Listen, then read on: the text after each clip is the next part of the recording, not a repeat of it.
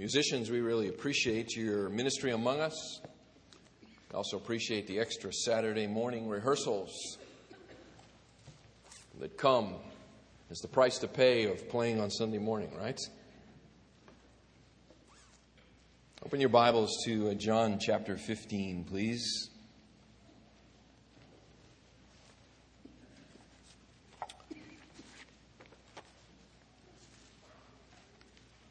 I was reminded again this week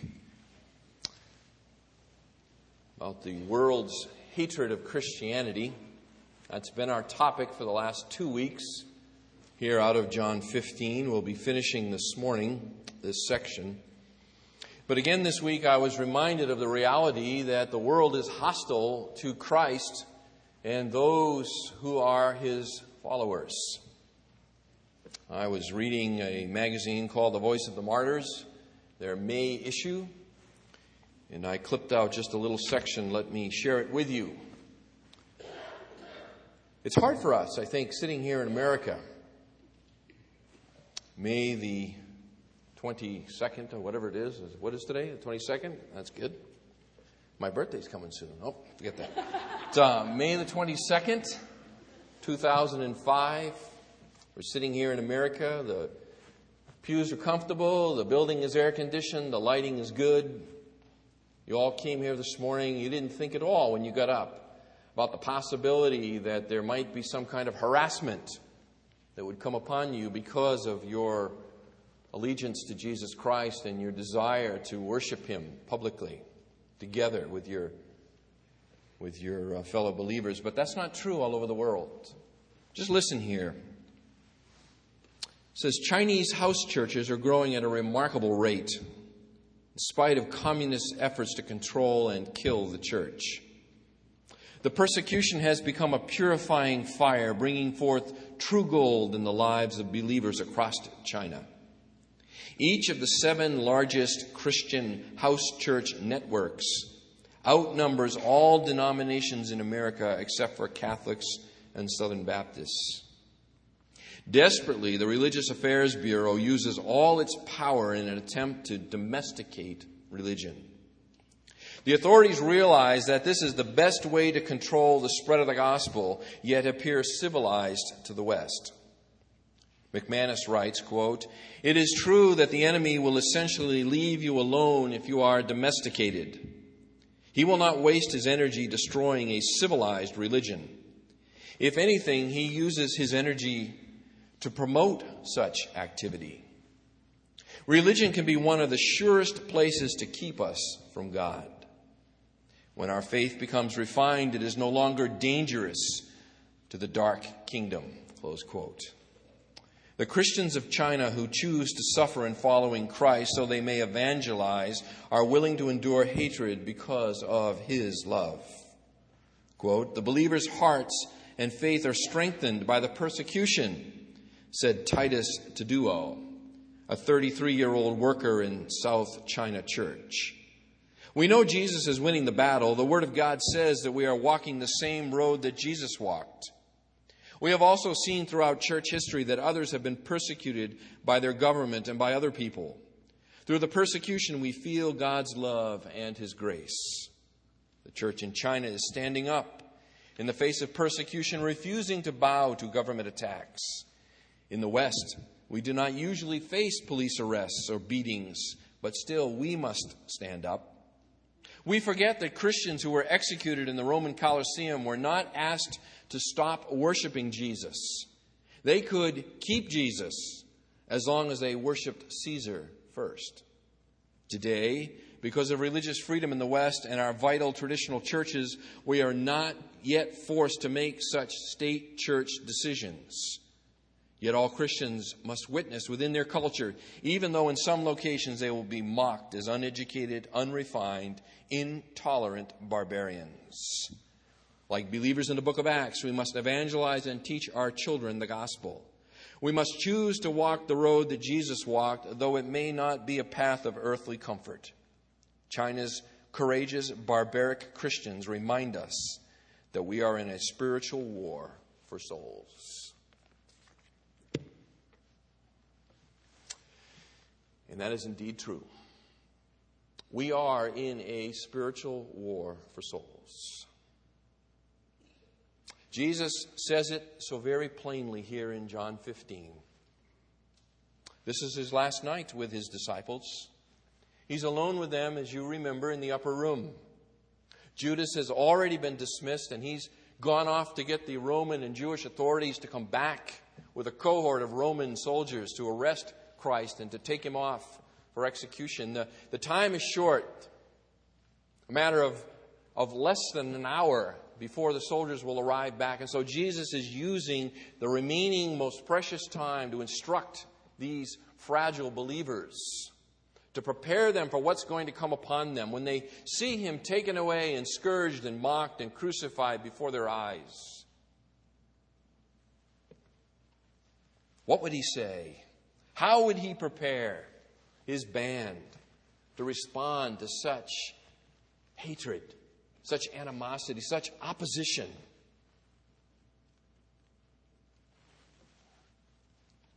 Let's read the text beginning at verse 17. This I command you, that you love one another. If the world hates you, you know that it has hated me before it hated you. If you were of the world would love its own. But because you are not of the world, but I chose you out of the world, therefore the world hates you. Remember the word that I said to you, a slave is not greater than his master. If they persecuted me, they will also persecute you. If they kept my word, they will keep yours also. But all these things they will do to you for my name's sake, because they do not know the one who sent me. If I had not come and spoken to them, they would not have sin, but now they have no excuse for their sin. He who hates me hates my Father also. If I had not done among them the works which no one else did, they would not have sinned. But now they have both seen and hated me and my Father as well. But they have done this in order that the word may be fulfilled that is written in their law. They hated me without a cause. When the Helper comes, whom I will send to you from the Father, that is the Spirit of truth, who proceeds from the Father, he will bear witness of me. And you will bear witness also, because you have been with me from the beginning. These things I have spoken to you, that you may be kept from stumbling. They will make you outcasts from the synagogue, but an hour is coming for everyone who kills you to think that he is offering service to God. And these things they will do, because they have not known the Father or me. But these things I have spoken to you, that when their hour comes, you may remember that I told you of them. Hated without a cause. There are three facts in this section of John's Gospel that we have been trying to draw out and emphasize for you regarding the world's hatred of Christianity, so that we will be diligent to pursue Christ and courageous in our proclamation of him in spite of opposition, in spite of hostility towards us. The words that Jesus spoke originally to these 11 men came true. The hostility came true for them. It says that everyone who kills you, they were killed. They were martyred for their faith, all but the Apostle John himself. And as those that stand in a long line of descendants from them, the apostolic legacy, the hatred originally to Christ, then to them, beloved, comes to us too. The closer we represent Christ, the more virulent the world's opposition to us will be. How will Jesus prepare them? How will Jesus prepare them to stand firm? And what is it that they are supposed to do? What shall be their response to the opposition? And that's what we want to address this morning. Over the last 2 weeks, we've established the reality of this hatred and hostility. We've talked about the reasons for it. It's there on your handout. Now what we want to address is our response. How will Jesus prepare them, and what shall be our response? It's interesting. Jesus is preparation for them here is in the fact that he will not leave them as orphans. He's not going to leave them alone. He's not going to leave them unattended, but he's going to send someone. Parakletos, the helper. He will send him to help them to respond in a godly manner to the hostility that's going to come upon them. Historically, the church has responded in one of two inappropriate ways, many times, to the hostility of the world. All too often, when the world is hostile to the church responds inappropriately in one of these two ways, one of which is to fight back, to become militant, to respond through armies or political pressure. We merely need to reflect on issues like the Crusades, for example, to see these inappropriate expressions of the church's response to persecution and hostility. Even a casual reading of church history can show you time and time again how the church has responded inappropriately by being militant back, by fighting back. Other times in her history, the church has not fought back. Instead, they've withdrawn. They've pulled into their own shell. They've withdrawn from the world. They've cut the world off. They've said the world is in the clutches of the evil one and we want no part of it. And so we will withdraw physically into ourselves. We will put up walls around us. The whole history of the monastic movement, the 3rd through the 6th century, where the thing to do was to retreat away into little communes, little communities, and cut yourself off from the world. But we are called to be in the world, aren't we? In the world, yet not of the world. So it's inappropriate to respond by fighting back. It's inappropriate to respond by withdrawal. So what is the correct response in the face of hostility? What would Christ have us do? Well, we don't have to guess, because the answer is right here for us this morning in this text. There is a twofold response that Jesus lays out for his disciples, and by extension for us, right here in this text before us. The first of that twofold response is what I'm calling spiritual preparation. What do we do in the face of hostility? We prepare spiritually to face it. Spiritual preparation. Look down to chapter 16, verse 1. These things I have spoken to you that you may be kept from stumbling. The greatest danger, that faces the church, the greatest danger that faces Christians individually is not death. We are not to fear the death of the body, are we? He who can kill the body and kill the body only. Jesus says we're not to fear him, we're to fear the one who can kill body and soul. It is apostasy, beloved, that is the greatest danger for the believer. It is the falling away from Christ in the face of opposition that is our greatest danger. They may kill us, but that's all they can do. Jesus said in Matthew 10, verse 33, whoever denies me before men, I will deny him before my Father who is in heaven. It is falling back. It is apostasy. It is the denial of Jesus Christ in the face of hostility that represents our greatest threat and our greatest danger. And so we must be spiritually prepared for when it comes, so that it doesn't sneak up on us and trap us. Again, look at verse 1, chapter 16. These things, Jesus says. He's referring to the hatred of the world that he's just elaborated in the verses preceding. These things I've spoken to you. I've told you about this opposition ahead of time so that you will be kept from stumbling. The reason Jesus told them and the reason that he is telling us is so that we do not stumble, as it's translated here. Scandalizo is the Greek verb. We get the noun scandalon from it.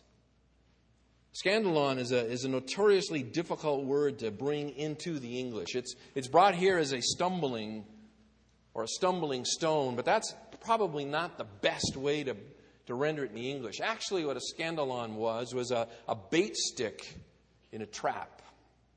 It would be the place in a snare where the pointed stick where they would place the bait, and when the animal would come into the trap and try to get the bait from the stick, the snare would go off and they would be entrapped.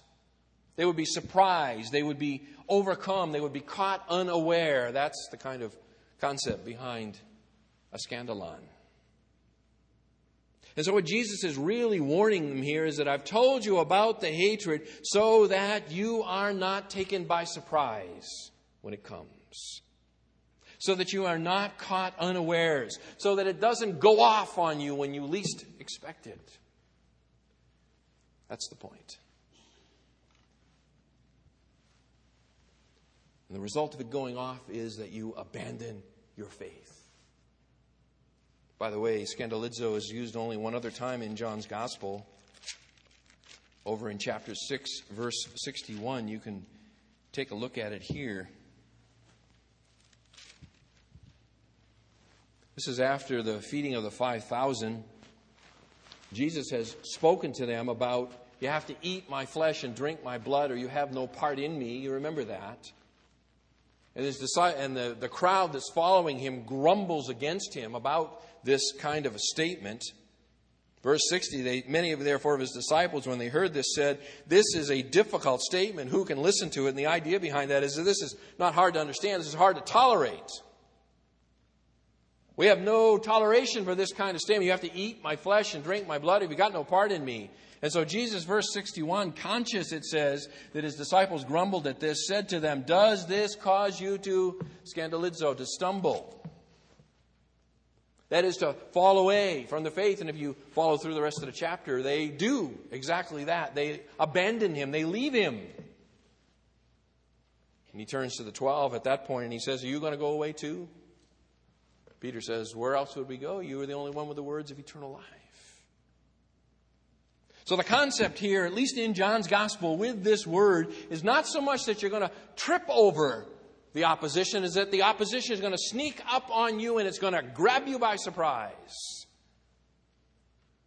The hatred is going to come when you least expect it. It's going to come out of nowhere. And when it grabs you, it's going to knock you over. If you're not careful. It could knock you off away from the faith. So Jesus warns them. You know, we tend to recount church history in a romantic sense, don't we? We think about the martyrs that have gone before us, and we say how brave they were. They stood firm in the Colosseum. The lions would come, and they wouldn't renounce their faith. They'd stand firm, and many did. But, beloved, not all. Not all stood firm to the end. There were many who fell away. There were many who were overcome by the pressure of the opposition. There were many who renounced Jesus Christ to save their own lives. Beloved, they were people just like you and I. Some strong, some weak. Some firmly attached to Christ, some loosely attached to Christ. Some in it because they understand that it is only through Jesus Christ that there is redemption for our soul. Others attached because of what they might get out of it in a temporal sense. They were people just like us. We know for a fact that people fell away. I mean, John himself, the apostle here in his first epistle, 1 John 2, verse 19, he addresses the very fact. Listen to what he said. He said, they went out from us, but they were not really of us. For if they had been of us, they would have remained with us. But they went out in order that it might be shown that they all are not of us. John, writing at the end of his life, says they've abandoned us. They've fallen away from the faith. And what they've done, proved by their falling away, is that they were never really part of the family of God to begin with. Strong exhortation. Strong exhortation. Stand firm.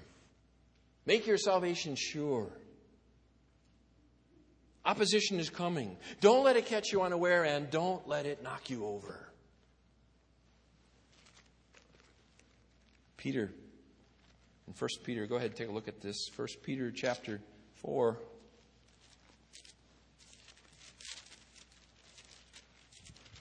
He picks up the same theme.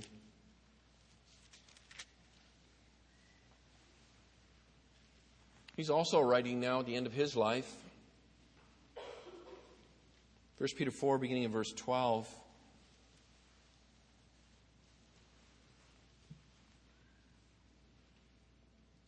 Beloved, do not be surprised at the fiery ordeal among you, which comes upon you for your testing, as though some strange thing were happening to you. But to the degree that you share the sufferings of Christ, keep on rejoicing, so that also at the revelation of His glory you may rejoice with exultation. If you are reviled for the name of Christ, you are blessed, because the Spirit of glory and of God rests upon you. By no means let any of you suffer as a murderer or thief or evildoer or troublesome meddler. But if anyone suffers as a Christian, let him not feel ashamed, but in that name let him glorify God. Verse 19, therefore let all those also who suffer according to the will of God entrust their souls to a faithful Creator in doing what is right. Peter says that don't be surprised. Don't let it sneak up on you unawares when the suffering and the persecution is going to come to you. It came to Christ, it will come to you. To be forewarned is to be forearmed. But wait a minute, Pastor. I thought that when God does a work of regeneration in my heart and through the convicting, convincing ministry of the Holy Spirit of God, and I attach myself by faith to Christ, that I am secure in my salvation. Isn't that what Paul teaches in Romans 8? Yes. Absolutely. Absolutely. If you have made a faith commitment to Jesus Christ and trusted yourself to Him, you are eternally secure in your salvation.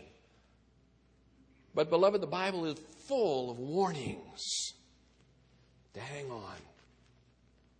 It's both. It is the theological work of God in Christ that secures you to Him. Yet at the same time, God uses means. And the means which He has ordained here is to repeatedly warn the church to hang on tight. Hang on tight. If you speak to a crowd this size, you never know, do you? Who's hanging on and who isn't? Hang on, he says. Be prepared. Notice here in John 16, verse 4, Jesus comes back to the theme again. These things I have spoken to you, that when their hour comes, you may remember that I told you of them. Twice now, in 4 verses, He has warned them. It's coming. Be aware. Hang on. Here He says, listen, when it comes on you, remember I told you it was coming. I told you it was coming. And when it does come, remember that I told you. Then you will not only not be surprised, you will be strengthened, because you will know that my word has come true.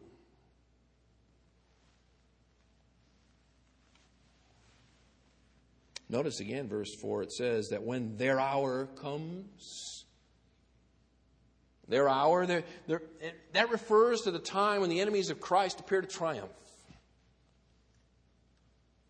Yet we know that in the midst of their apparent triumph, it's really the triumph of God. I mean, we see it right here in this text, verse 25, chapter 15, when Jesus says that they have done this, they've hated me in order that the word may be fulfilled that is written in their law. They hated me without a cause. Jesus sees the hatred of Him, the opposition to Him, as just a simple fulfillment of the prophetic word of God. And so He's warning His disciples in the same way, saying, listen, it's coming. Don't be surprised. And when it gets here, then you know that what I have told you was true. Then you know who I am.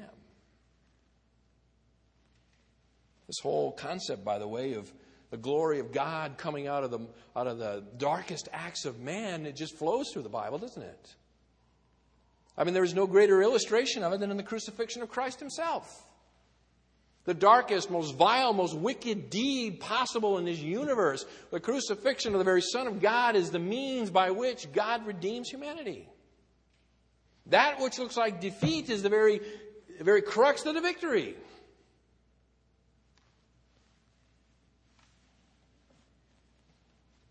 So, I've told you, when their hour comes, it's really your victory. Tertullian said it is the blood of the martyrs that is the seed of the church. The more they extinguish, the faster the church grows. I read you about the Chinese church when we began. You realize when the communists came to power and they drove out the church out of China, people wrung their hands. What will happen to the Church of God in China? Will it be exterminated under communist oppression? Well, when believers were finally allowed back in to observe what had happened, the church had not been extinguished. In fact, the church had grown. And it continues to grow under persecution there. That which the enemies of God intend to wipe out his church becomes that by which God builds his church. William Tyndale, the English Bible translator, familiar with his life. He lived it on the run, at least the ends of his life, his adult life, as he was translating the Bible into the English language, into the common tongue, so that the English plowboy could have the Word of God in his own tongue. And he was constantly on the run as he was being hounded for his life. And he was reminded by a friend one time that they're going to kill you. They're trying to get you, and they're going to kill you when they get you. And he responded to them, quote, I never expected anything different. See, Tyndale understood that if this is what they did to Christ, if they do this to the master, what do you think they're going to do to the slave?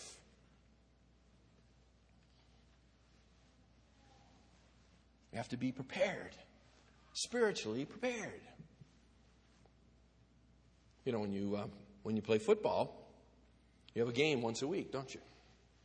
You practice all week long, getting ready for that game. And then normally sometime, either early in the week of the practice or later before the game, different coaches do it different ways. They have what they call film time, where you will sit there and you will watch films of your opponents so that you will be prepared when you go onto the playing field to do battle with them. It's just preparation. And so Jesus is giving spiritual preparation. I was thinking about this week a little bit, and I asked myself the question, how do I prepare spiritually? I mean, it's one thing to understand what Jesus has said here in verses 1 and 4 of chapter 16, that you need to be spiritually prepared. But how do I spiritually prepare for this persecution that I know is going to come? So I jotted some things down. So let me share them with you and say to you, if you come up with more, I'd be most interested in hearing about them. Well, the first one that I came up with was to pray for grace and strength. The first way to be spiritually prepared for the conflict that is sure to come is to pray for grace and strength. For example, in Matthew 26 and in verse 41, they were in the garden, you remember this, and Jesus is off praying. And what do you think Jesus is praying about? He's praying for grace and strength to face the cross. And he's asking his disciples to pray with him. Of course, their eyes are heavy and they're having trouble, like most of us would, stringing together, a prayer. They're falling asleep. And Jesus comes upon them. In verse 41 of Matthew 26, he says, "Keep watching and praying that you may not enter into temptation. The spirit is willing, but the flesh is weak." So the first way to prepare spiritually is to pray for the grace and strength of God to stand firm when it comes, when the trials come. Second is to pursue intimacy with Christ.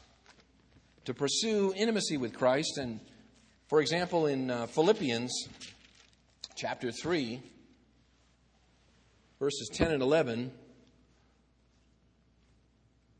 Paul says that his desire is that he may know him and the power of his resurrection and the fellowship of his sufferings, being conformed to his death, in order that I may attain to the resurrection from the dead.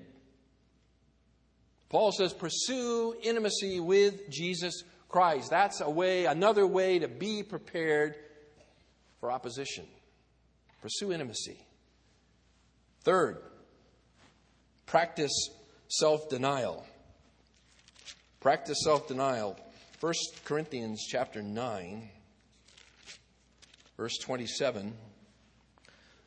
Paul says, I buffet my body and make it my slave, lest possibly after I have preached to others, I myself should be disqualified. He says, I practice self-denial so that I am not disqualified myself. Disqualified how, Paul? By falling away. So practicing self-denial. Practice saying no to yourself. So that if the test comes to you where it's Jesus Christ or a loss of something, a possession or your body, you can say yes to Christ and no to that. Practice self-denial. Fourth, push yourself to witness for Christ. Push yourself to witness for Jesus Christ. What do I mean by that? I mean, there are just all these opportunities to speak for Christ, and we let them slide by, don't we? We just let it go by. We feel bad about it. We regret it happening, but we let it get away from us. And so I think one way to get ready for the persecution, the opposition to your faith in Christ, is to push yourself to speak for Christ now. For example, in Acts 17, verses 16 and 17, this is Paul's second missionary journey, and everywhere he's gone, there's been opposition. He has been stoned. He's been driven out of town. He's gone from one city to the next, and it's been nothing but opposition. And so he gets down to Athens in verse 16 of Acts 17. And it says, Now while Paul was waiting for them at Athens, his spirit was being provoked within him as he was beholding the city full of idols. So he's walking around in Athens, and he's getting all worked up about their idolatry.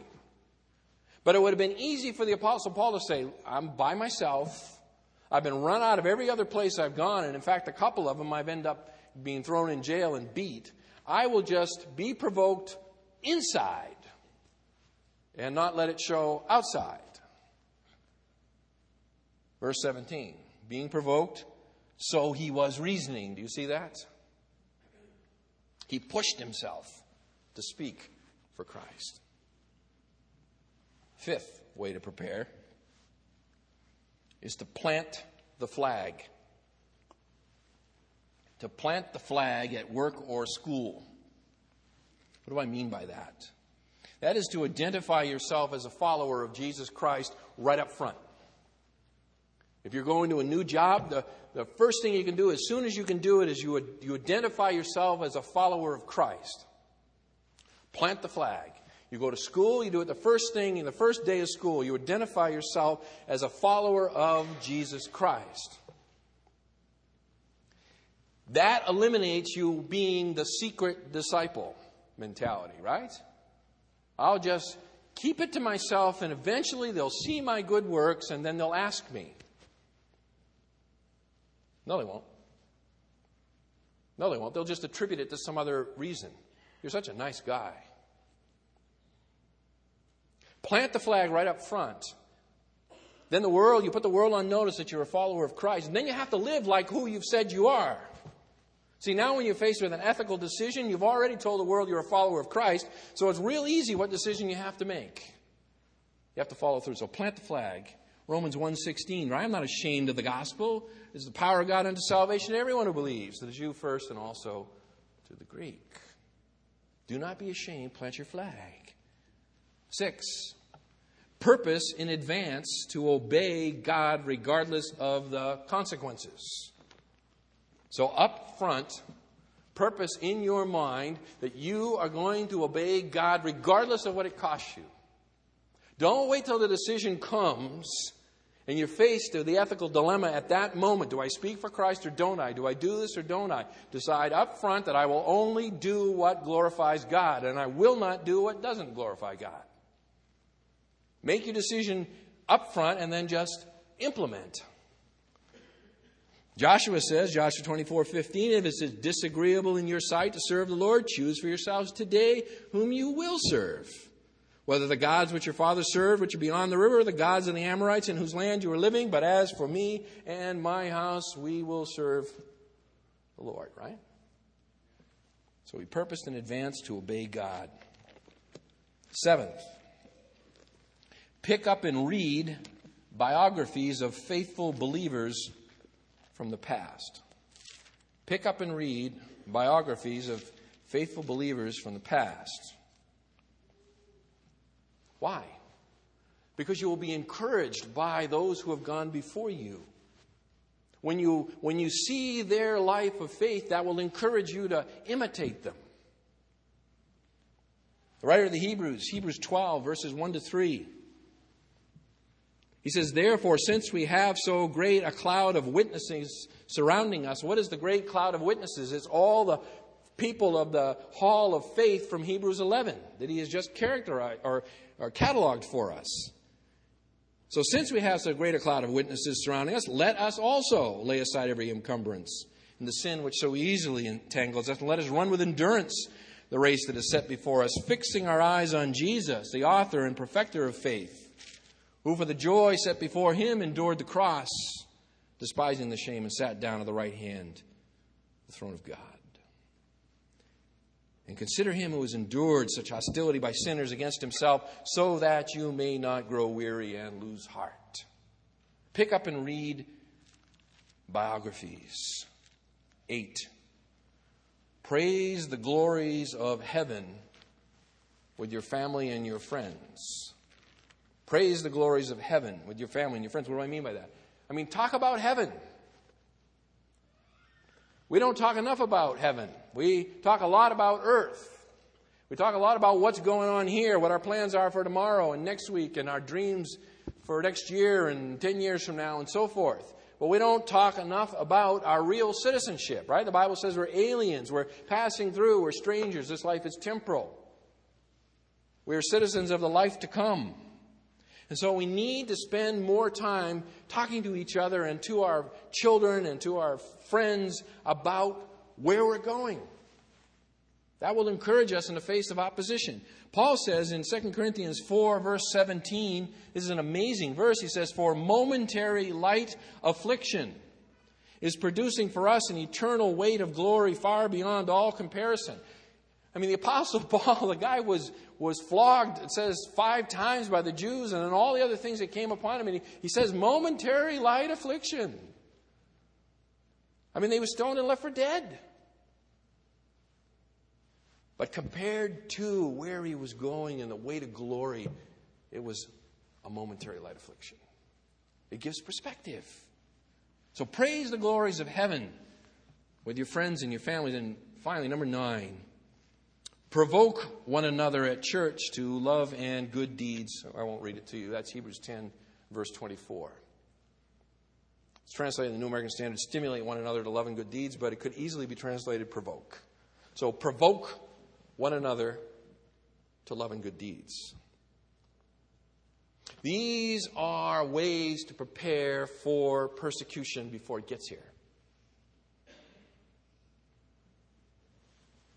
This is like two-a-days in football practice. You do this now so that on game day you're not laying there on the sidelines, making an offering to whatever. Work hard now. Work hard now. So the first way to get ready is the spiritual preparation or second response to the hostility is Spirit-empowered witness. For that, we go back to John 15, verses 26 and 27.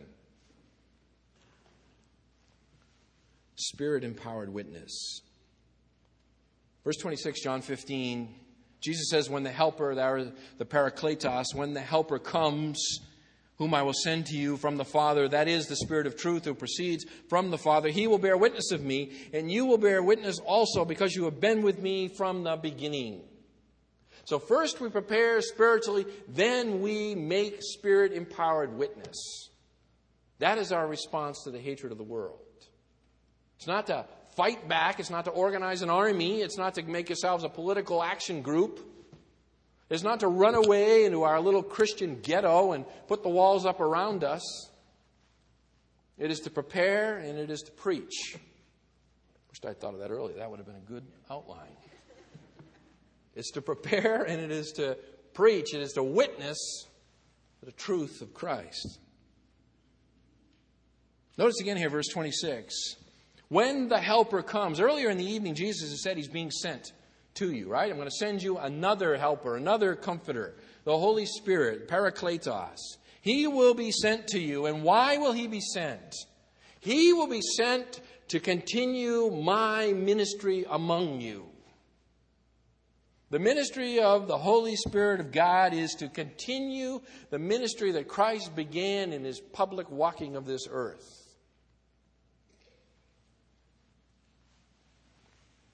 Notice what Jesus says, I will send him to you. Do you see that? From the Father. That is the Spirit of truth. The Spirit of truth. That's just another name for the Holy Spirit. He is the Spirit of truth. Boy, does this contradict the world in which we live. We live in a world that hates truth. We live in a world that's allergic to truth. We live in a world that enshrines relativism, postmodernism, the notion that there can be conflicting realities and that's okay. You believe what you want to believe and I'll believe what I want to believe, and it doesn't matter if they conflict, and maybe I'll take a little of this and a little of that and nail it all together and build my own philosophical shack. Postmodernism.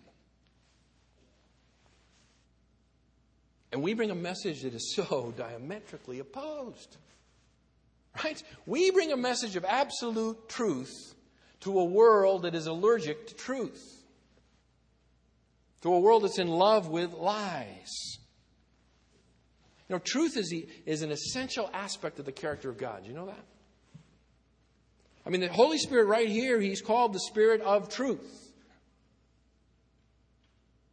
Jesus said in John 14:6, I am the way, the truth, and the life. No man comes to the Father but through me. Isaiah 65, verse 16, 2 times there, the Father calls himself the God of truth. It is truth that God is interested in. It is his character, the God who cannot lie. And so we, as the people of God, are people of truth. So what is our Spirit-empowered witness? What is the message that we preach? It is a message of truth into a world that does not want to hear it. It's like the little boy who's sick and his mother goes and gets medicine for him. And it's the most awful, disgusting tasting medicine you've ever had. And the little boy doesn't want the medicine, does he? But he has to take it. So his mother, pinches his nose and pours it down. Because that's what he needs. The world is addicted to lies. They don't want to hear the truth. That's the last thing they want to hear is absolute truth. And that's what God deals in. So we bring it to him anyway. That's what the ministry of the Spirit of God is. Look again, verse 26. The Spirit of truth who proceeds from the Father, look, he will bear witness of me. What is the ministry and function and role of the Holy Spirit in this context? It is to speak the truth about Jesus Christ to a world who could not care less. And it's not just that they're apathetic, it's that they're hostile against it.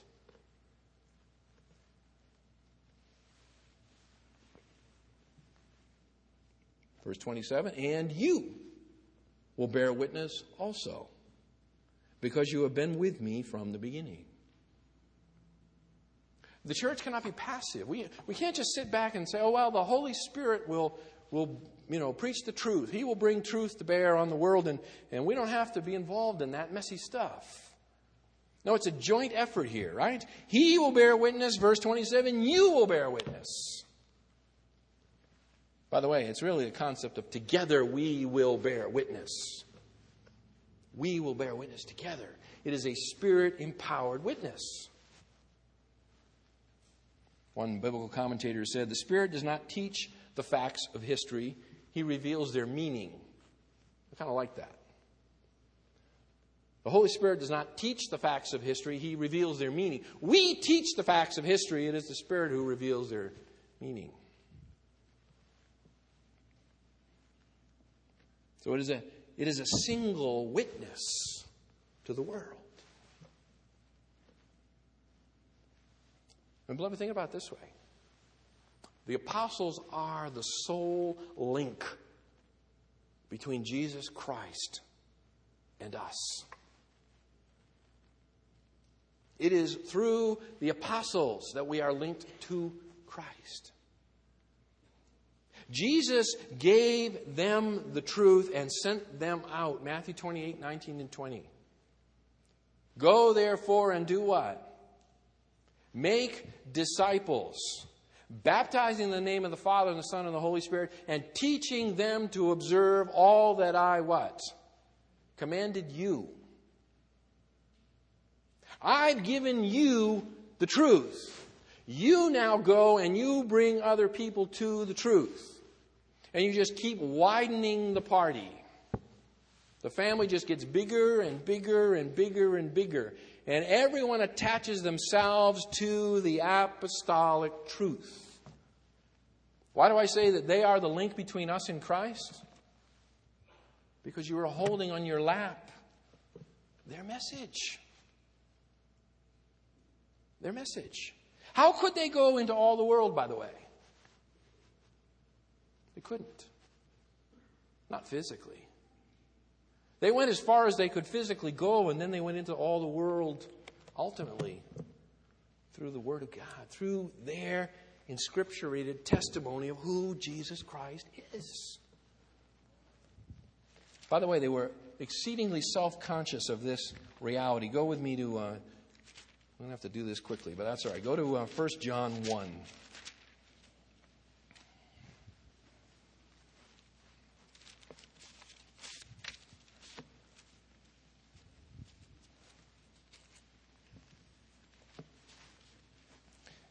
1 John 1:1. What was from the beginning, what we have heard, what we have seen with our eyes, what we beheld and our hands handled concerning the word of life. And the life was manifested, and we have seen and bear witness and proclaim to you the eternal life which was with the Father and was manifested to us. What we have seen and heard, we proclaim to you also, that you also may have fellowship with who? With us. You notice it doesn't say that you may have fellowship with Jesus Christ. It is that you may have fellowship with us. We are already in fellowship with Christ.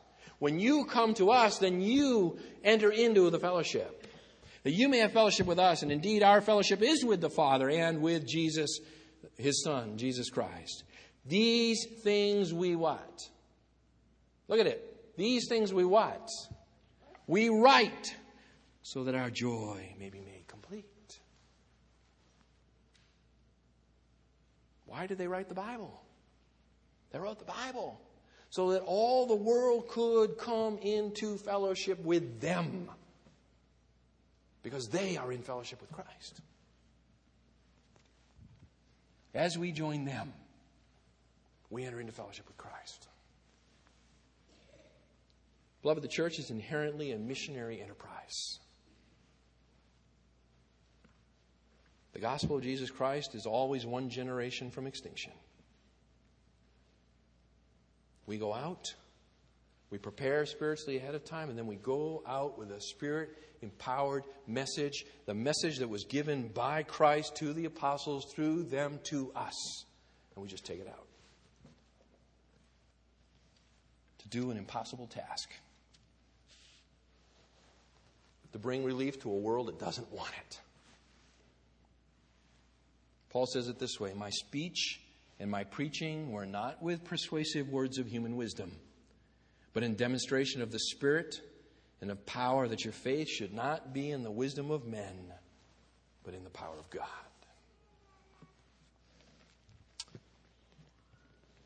If it weren't for the Spirit of God working, there would be no hope for this message. But it is that cooperative effort. The witness of the Spirit, the witness of the people, together changes lives. If you've not committed your life to Jesus Christ this morning,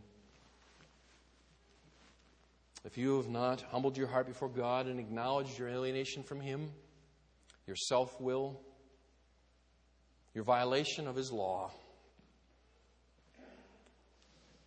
and on the authority of the Scripture, I invite, yea, I command you to repent of your sin and to embrace Christ by faith. We will have some folks standing over here by that cross after the service. If you want to talk more about these things, you come there and they'll open the Word of God with you. Let's pray. Our Father, we are not brave people. We are people who are soft because we have lived a life of luxury. Lord God, we confess we've squandered opportunities that you have given to us. We've shown ourselves cowardly in the face of opposition, real and imagined. But we also understand, our Father, that you are a God of second chances. That through the Lord Jesus Christ, even these sins are forgiven. We confess. We acknowledge our guilt. We ask for your redemption, your pardon. We pray for strength to fulfill the task for which you have appointed to us. To bring a Spirit-empowered message of deliverance to a world that hates you. In Jesus' name.